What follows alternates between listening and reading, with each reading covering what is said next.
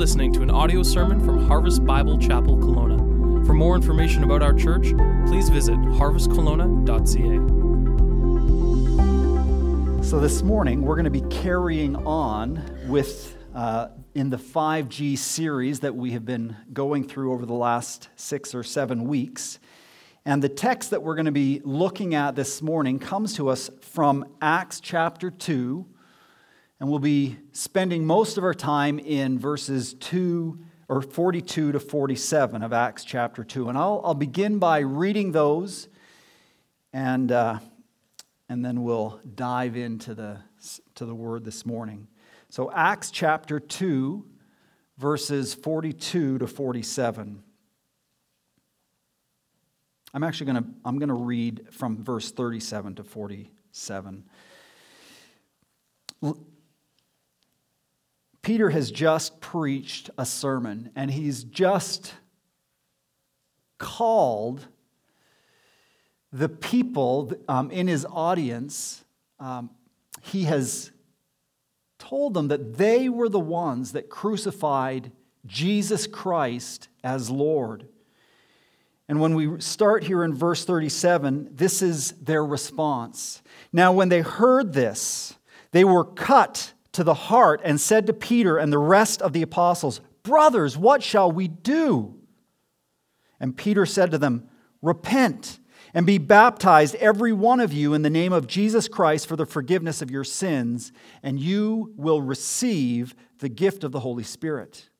For the promise is for you and all your children, and for all who are far off, everyone whom the Lord our God calls to himself." And with many other words he bore witness and continued to exhort them, saying, "Save yourselves from this crooked generation." So those who received his word were baptized, and there were added that day about 3,000 souls. And they devoted themselves to the apostles' teaching and the fellowship, to the breaking of bread and the prayers. And awe came upon every soul, and many wonders and signs were being done through the apostles. And all who believed were together and had all things in common. And they were selling their possessions and belongings and distributing the proceeds to all as any had need.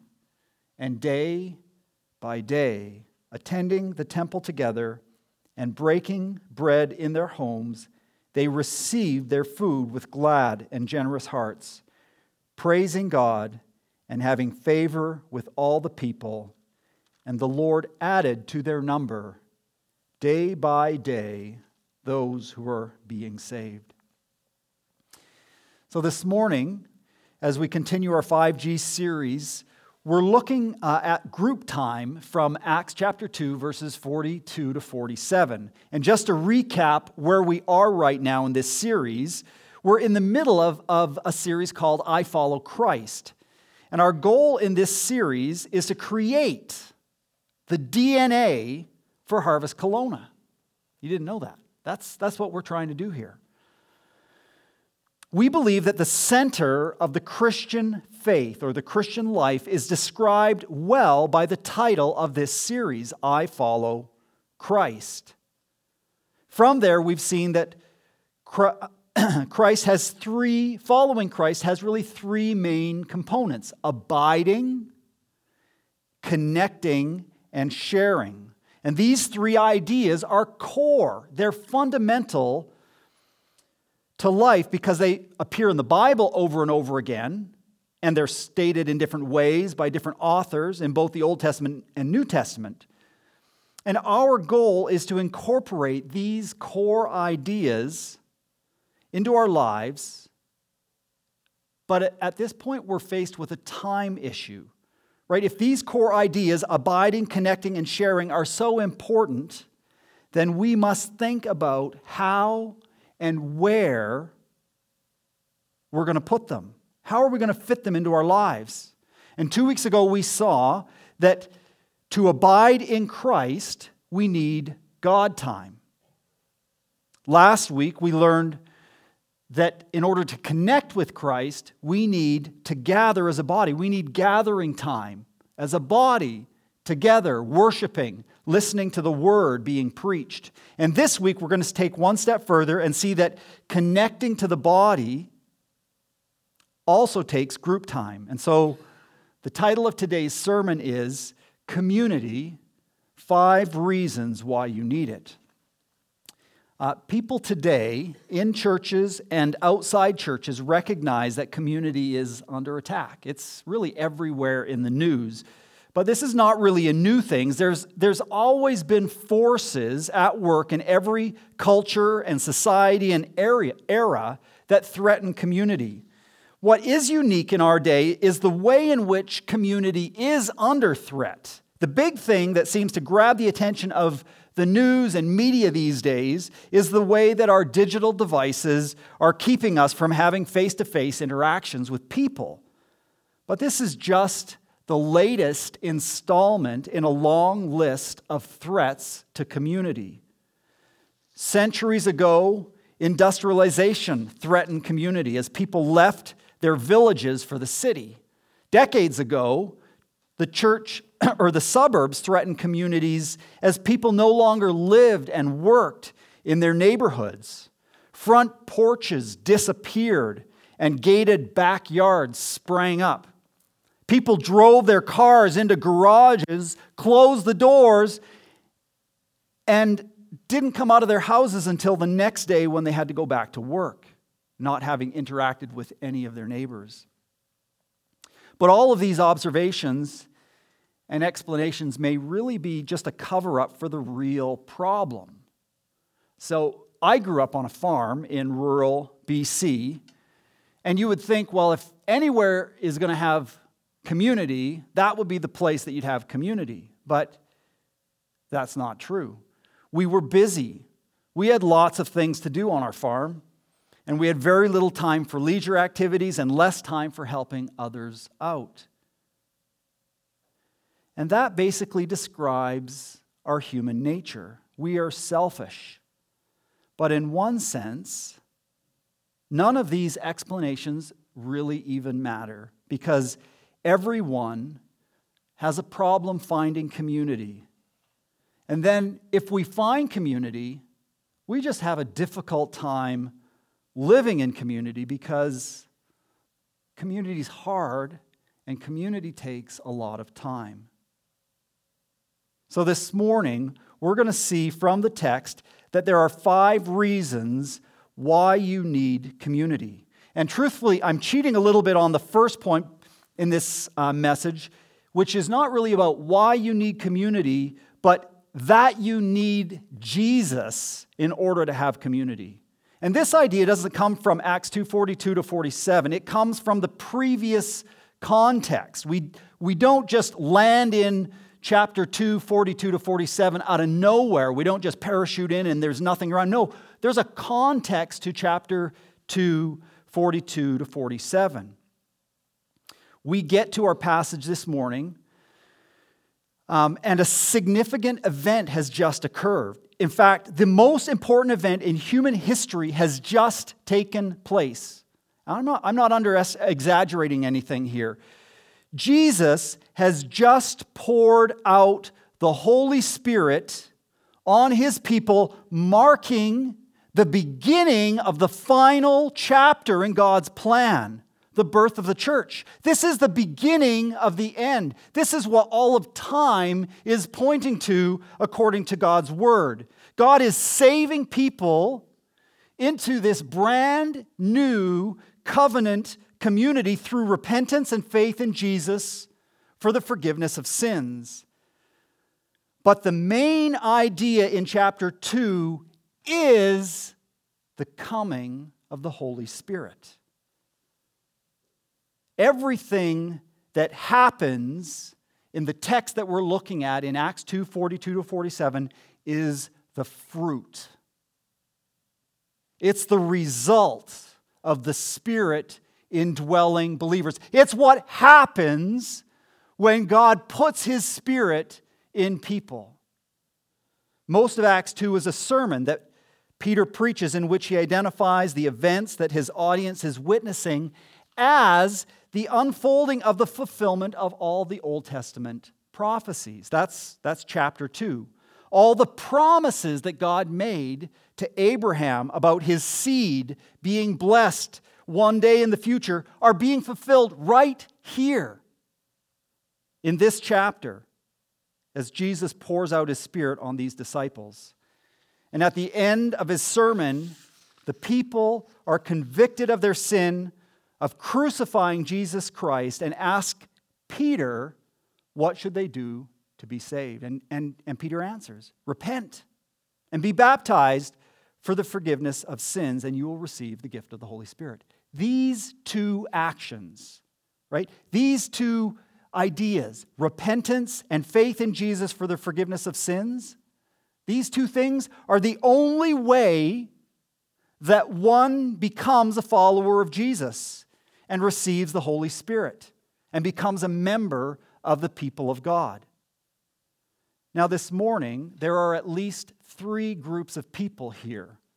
First, there are genuine believers, people who understand that they are sinners, who have in the past and continue to repent of sins, and who are looking to Jesus for the forgiveness and right standing before Him. There's also a second group of people who are here today. A set of people who have come this morning knowing that they are not part of God's people, knowing that they have not repented from their sins and have not put their faith in Jesus for the forgiveness of sins. There's that group of people here as well. But there is also a third group of people here this morning who think they are Christians, but in fact are not. Perhaps you are here this morning because you said a prayer once as a child at camp, but your life never really changed. Your hope is in a prayer. Maybe you're here this morning because you think that going to church is good for you. Your hope is that one day you will be good enough to stand before God. Maybe you're here because you think Christianity is a little like fire insurance, and if you come often enough and pay your insurance premiums, you're going to be protected from that eternal fire. Your hope is in an escape policy.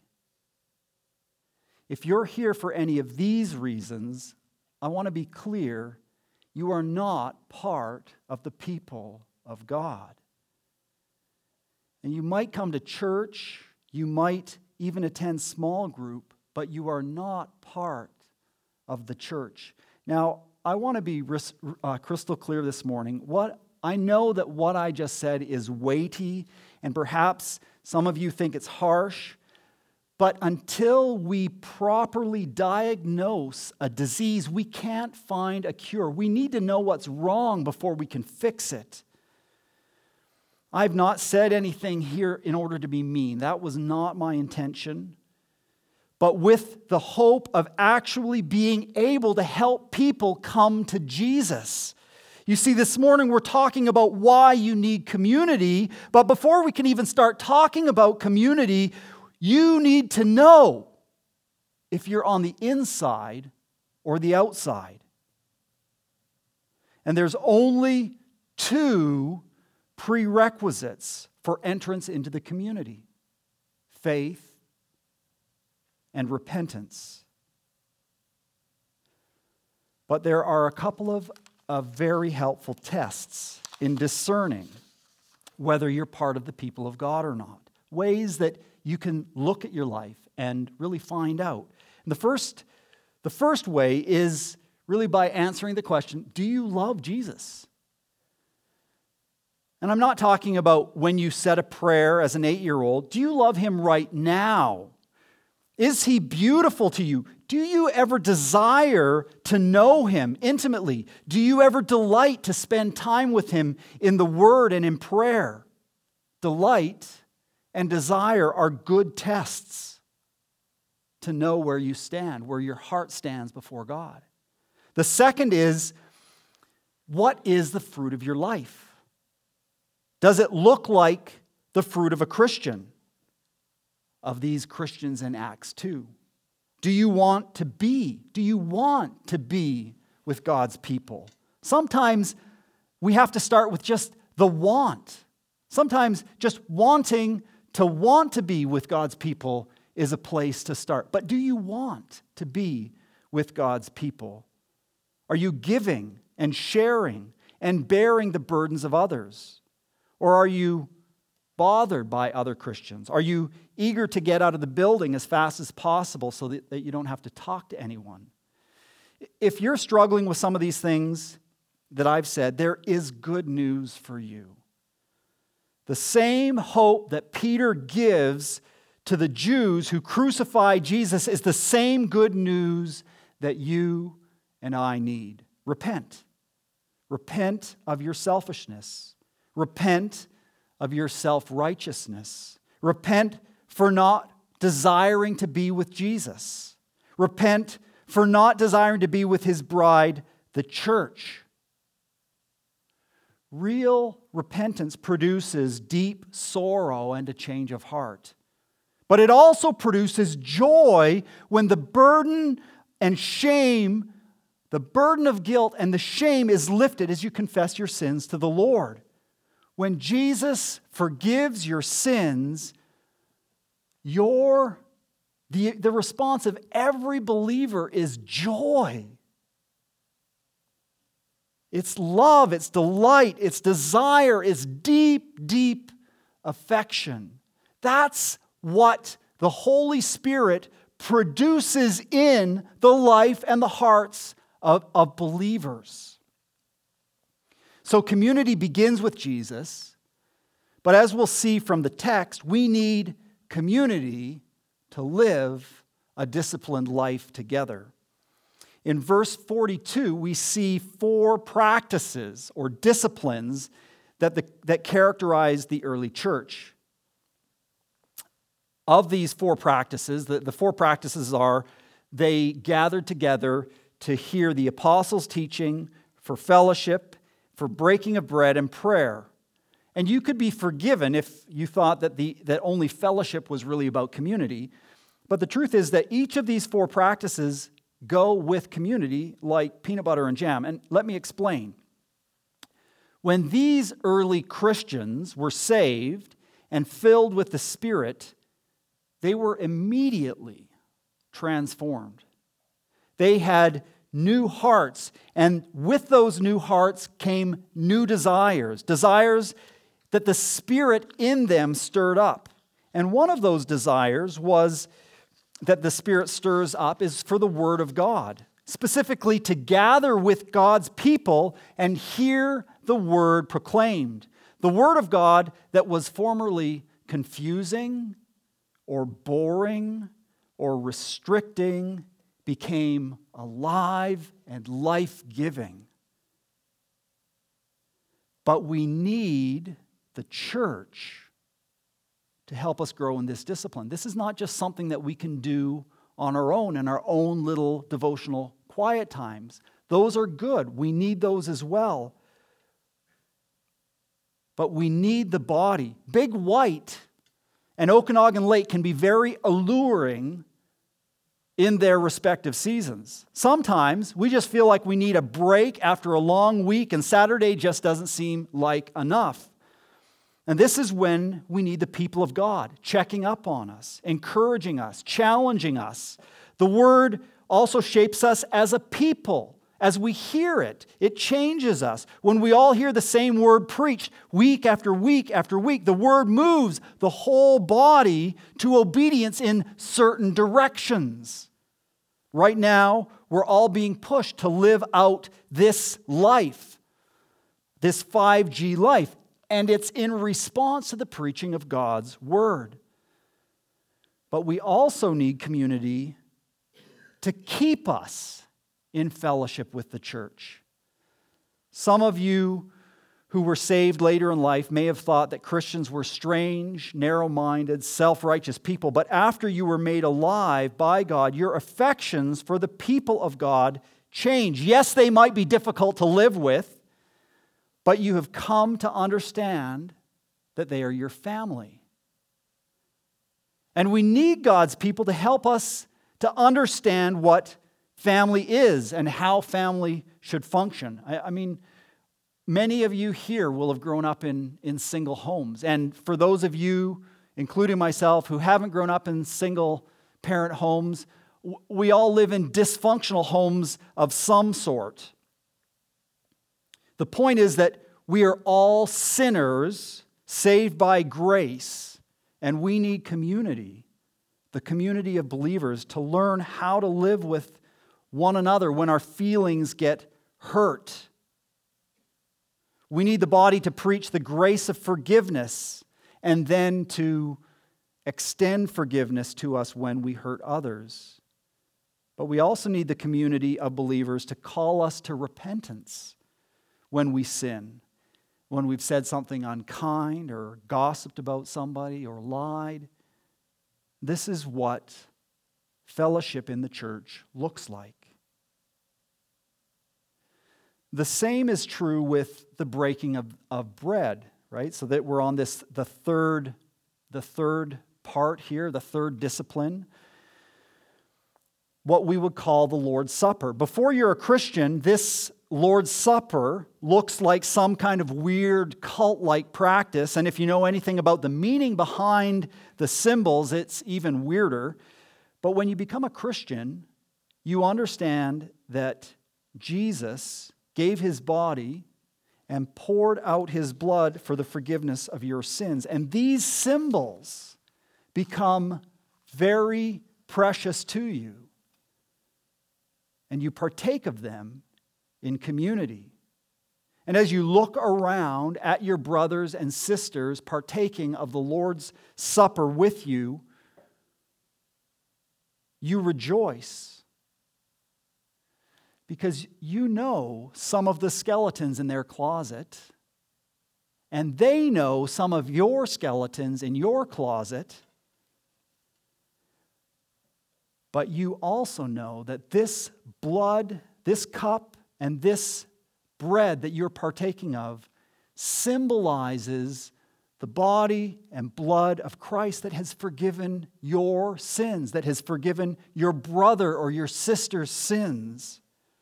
The Lord's Supper ties us together as a community and points us right back to the gospel, the heart of Christianity. And finally, prayer. Before a person becomes a Christian, prayer may have seemed like strange people talking into thin air, hoping to gain some kind of health benefit from it. But believers have come to understand that prayer is both a privilege and a right to come directly into God's presence, and to do this with the whole church. And more than that, when our prayers are answered, the whole church rejoices together. When the church prays for the salvation of a sinner and God saves that person, the entire church experiences joy together as a community. One person's joy is multiplied amongst the entire body. And we need this body of believers. We need community to grow in these disciplines. We need our brothers and sisters to know where we can go off the rails. Do I miss a couple of weeks of church each month? Or is there a besetting sin that I struggle with? Am I struggling in my prayer life? And does anyone know about it? If there are ongoing patterns of sin in my life, and I don't have other Christians in my life who know about these things, I'm a fool and I'm a proud man. If I'm not in regular community confessing my sins and sharing my struggles with my brothers or sisters, I'm a fool and I'm not using the means of grace that God has given me for my growth in Christ's likeness. Galatians 6 verse 2 challenges us to bear one another's burdens and so fulfill the law of Christ. It's only in community that we can do this. Who is going to remind you of the gospel when you're burdened down with sin? That is a crushing weight. Who's going to point you to the forgiveness at the cross if you're not in regular fellowship with God's people? The weight of sin is crushing. You need brothers and sisters to bear that load with you and get you to the one who can remove the burden, Jesus. You need your brothers and sisters doing that for you. So we've seen that you need community to live a disciplined life, to grow and thrive, but community also impacts your neighborhood. When Jesus poured out the Holy Spirit on believers, the text says that awe fell on every soul. We see this in verse 43. And the first thing to notice is the contrast between verses 43 and 44. In verse 44, we read that it's all the people who believe that we're together. This is talking about the body of Christ. In verse 43, it's talking about everyone. The fear, this awe or this fear comes upon every soul, which suggests that the entire city of Jerusalem is affected by what's just happened in chapter 2, by this coming Spirit, Jesus pouring His Spirit out on the believers. But where does this awe, what is it and where does it come from? And I think there's a few possible sources. Why is the city in an uproar? What is it that they're awestruck by? Well, one of the things that might lead to this sense of awe is the judgment that Peter was preaching in Acts chapter 2. He didn't pull any punches. He told them that they had crucified Jesus Christ and there was judgment coming for that. He also gave them the gospel, which was hope for people who were sinners. But there was a sense of judgment in Peter's preaching. A second source is likely the wonders and signs that we see in the second part of verse 43 that the apostles are doing. But I want to suggest that at least some of the people's awe must have come from the radical nature of the new community of God's people. What we read in Acts 2, 42 to 47 is absolutely breathtaking. It's staggering. It is otherworldly. You don't see these kinds of communities in the world. They just don't exist. This spiritual transformation of the people of God has the potential to impact a school, a neighborhood, a city, even a nation. But you cannot do it on your own, and you can't do it on your own for two reasons. First, you're not saved into the community of me, myself, and I. You were saved into a community. When you put your faith and trust in Jesus, it doesn't just stop there. You are saved, but you're saved into the body of Christ. This is the community, the whole community of believers. You cannot live, by definition, you're part of a body. You cannot live your Christian life alone. Second, there have been radical individuals since the beginning of mankind, throughout the history of mankind. And who gets the glory when those radical individuals rise up and accomplish great things? It's the radical individual. And what happens? His name or her name goes down in the history books. It's recorded for all of posterity. But a radical community, what exactly is a radical community? Let's just maybe define that for a second. A radical community is a community that's characterized by these things that we see in the text: unity, generosity, sacrifice, and giving glory to God in Jesus Christ. This is a radical community. You don't see this. And this kind of community can have unbelievable power to impact society. And how does it happen? How does all of this change community? Well, it happens when the Holy Spirit brings all sorts of people together, and they begin to put one another before themselves. They cease to jockey for position, and instead they build others up. They encourage each other to serve with the gifts that God's given them. Rather than gossiping, they speak the truth to one another. And sometimes they say hard things. Sometimes they encourage. Sometimes they comfort. And most remarkable of all is that when somebody in the group of people does gossip or does lie, they confess their sins to one another. That's just unbelievable. That is an awkward thing to do. It's hard to do. It's hard to confess your sins to someone else.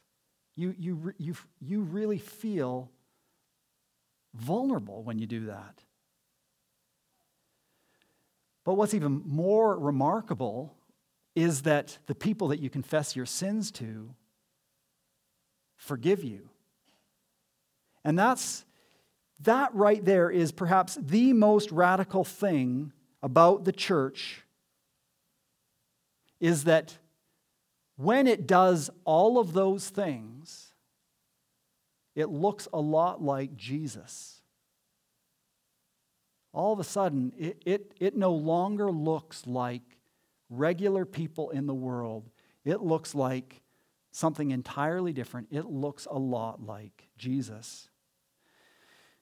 And we often think that having a radical impact on the community means feeding the hungry, clothing the naked, visiting the imprisoned and sick, helping the destitute. And I don't mishear me. These things are all good things to do. In fact, they're remarkable things to do. But what is far more remarkable in our culture, in the culture that we live in and breathe in and work in, is a community of people who humble themselves and confess their sins to one another. That is far more remarkable than the former. Let me assure you, if we spend our lives serving in soup kitchens and giving to orphanages, the world will love what we are doing. But they won't think that we're any different than they are. They like these things. They want to do these things. But if we start living as a family and learn and grow in preferring one another, in confessing our sins to one another, and bearing each other's burdens in the name of Christ, the world will take notice, just like it did in Acts 2. And the world might not like what we're doing. It might call us names. It might accuse us of legalism. It might say that we're part of a cult. But it will take notice of us because the world has never experienced this kind of radical, sacrificial, other-centered community.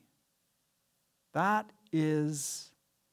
radical community, and that kind of community will change your schools. It will change your neighborhoods. It will change cities. It will have an impact on the world. So not only does this new community of believers radically impact the world around them, but this community of believers helps each other live out the gospel. Just read the text with me in 2:42 to 47, and it almost needs no comment here, but I'll just read it again. And all those who had believed were together and had all things in common. And they began selling their property and possessions and were sharing them with all as anyone might have need. And day by day, continuing with one mind in the temple and breaking bread from house to house, they were taking their meals together with gladness and sincerity of heart, praising God and having favor with all the people. This is a description of the community that characterized the early church.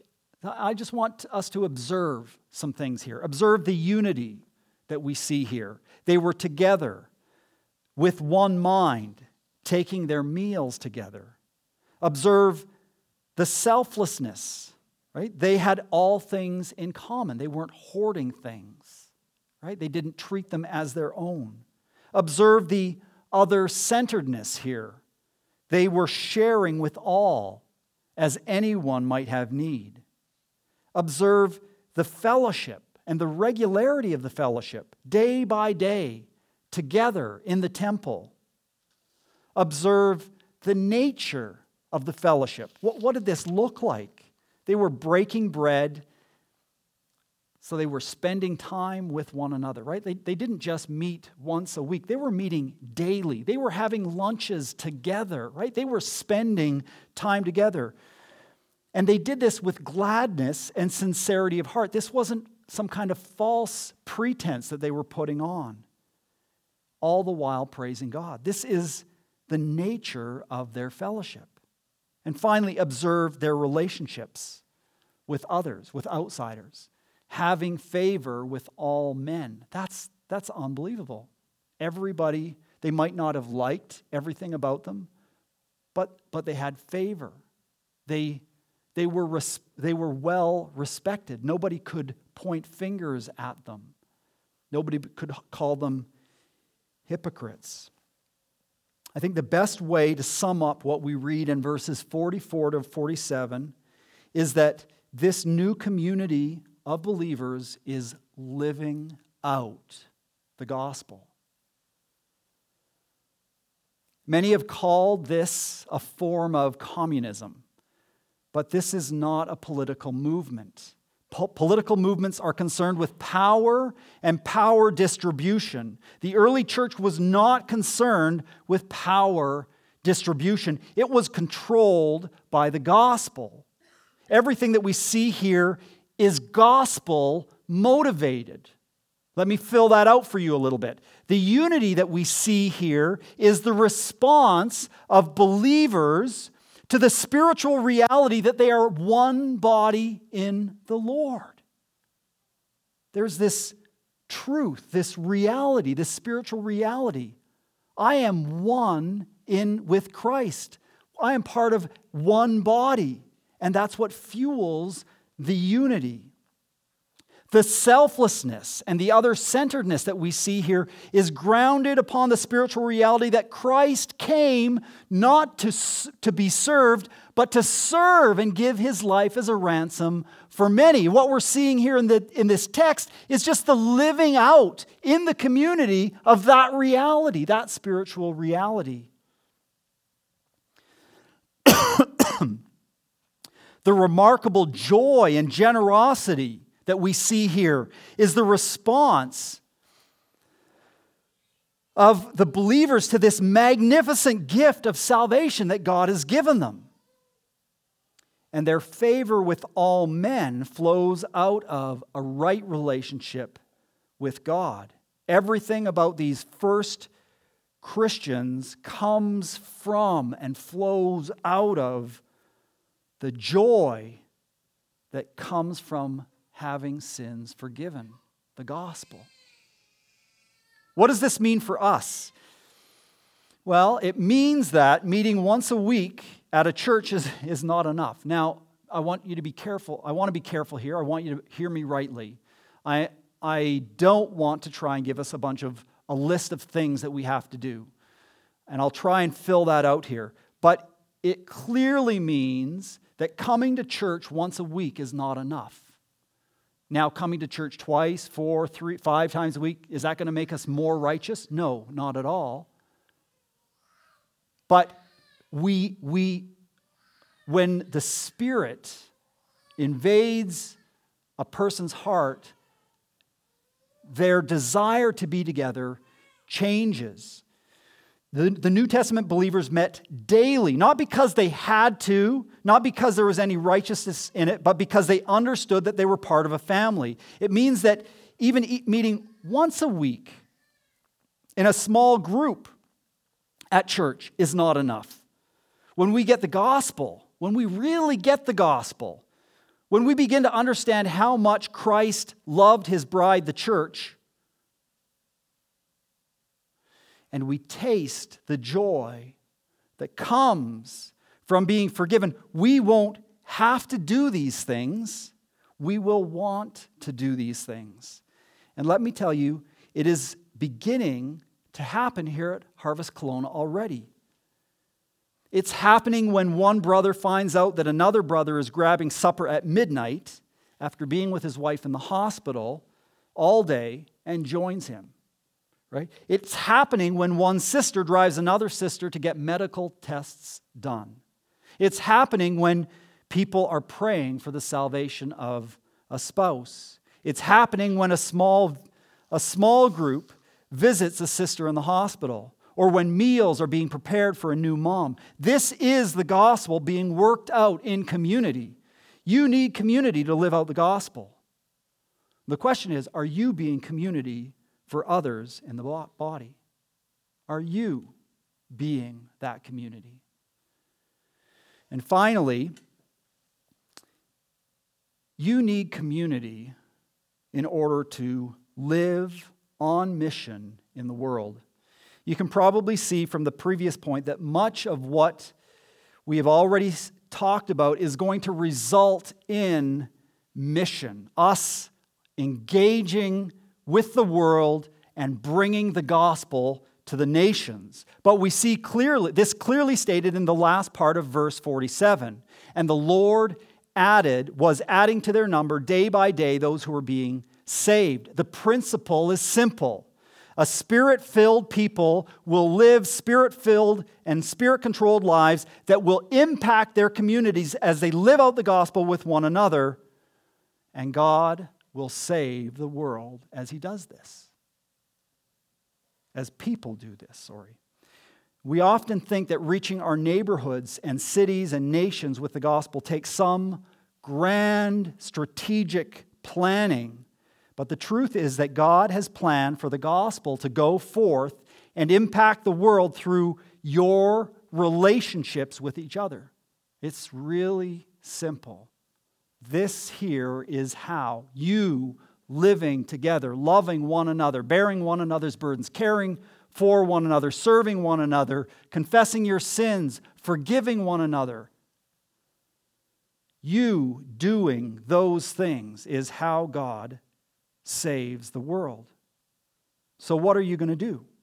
Will you start by repenting to your brothers or sisters and bringing your sin into the light? Will you commit to regular fellowship with God's people? Will you begin to live transparently in the church and share your struggles and bear your brother or sister's burdens? Will you fight for unity in the church and give yourself to finding out who is hurting in the body? Will you commit to deep friendships? Will you be a friend? Will you forsake shallow conversations, hoping to avoid costly investments of time and energy in your brothers and sisters? Now, apart from the gospel, this is just another list of do's and don'ts. But in the gospel, this is power to bring transformation to your workplaces, your social networks, your neighborhoods, your cities, and your nation. And when this starts to happen, when this really starts to hit you, when you start to experience this kind of community, you want to tell people. You want to bring people, just like the apostles. So Andrew meets Jesus. And what's the first thing that he does? I got to go get my brother. I got to bring him to Jesus. That's what happens when we start to experience this kind of community. And I want to challenge you, Harvest Kelowna. Don't settle for less. Don't just view this as another church that I can attend once a week and be fed by. No, this is the Christian life demands more than that. You are missing out on the best part of the Christian life. You want to see the nation saved? Get to know your brother or sister. Really dig in. Live life together. Let's pray.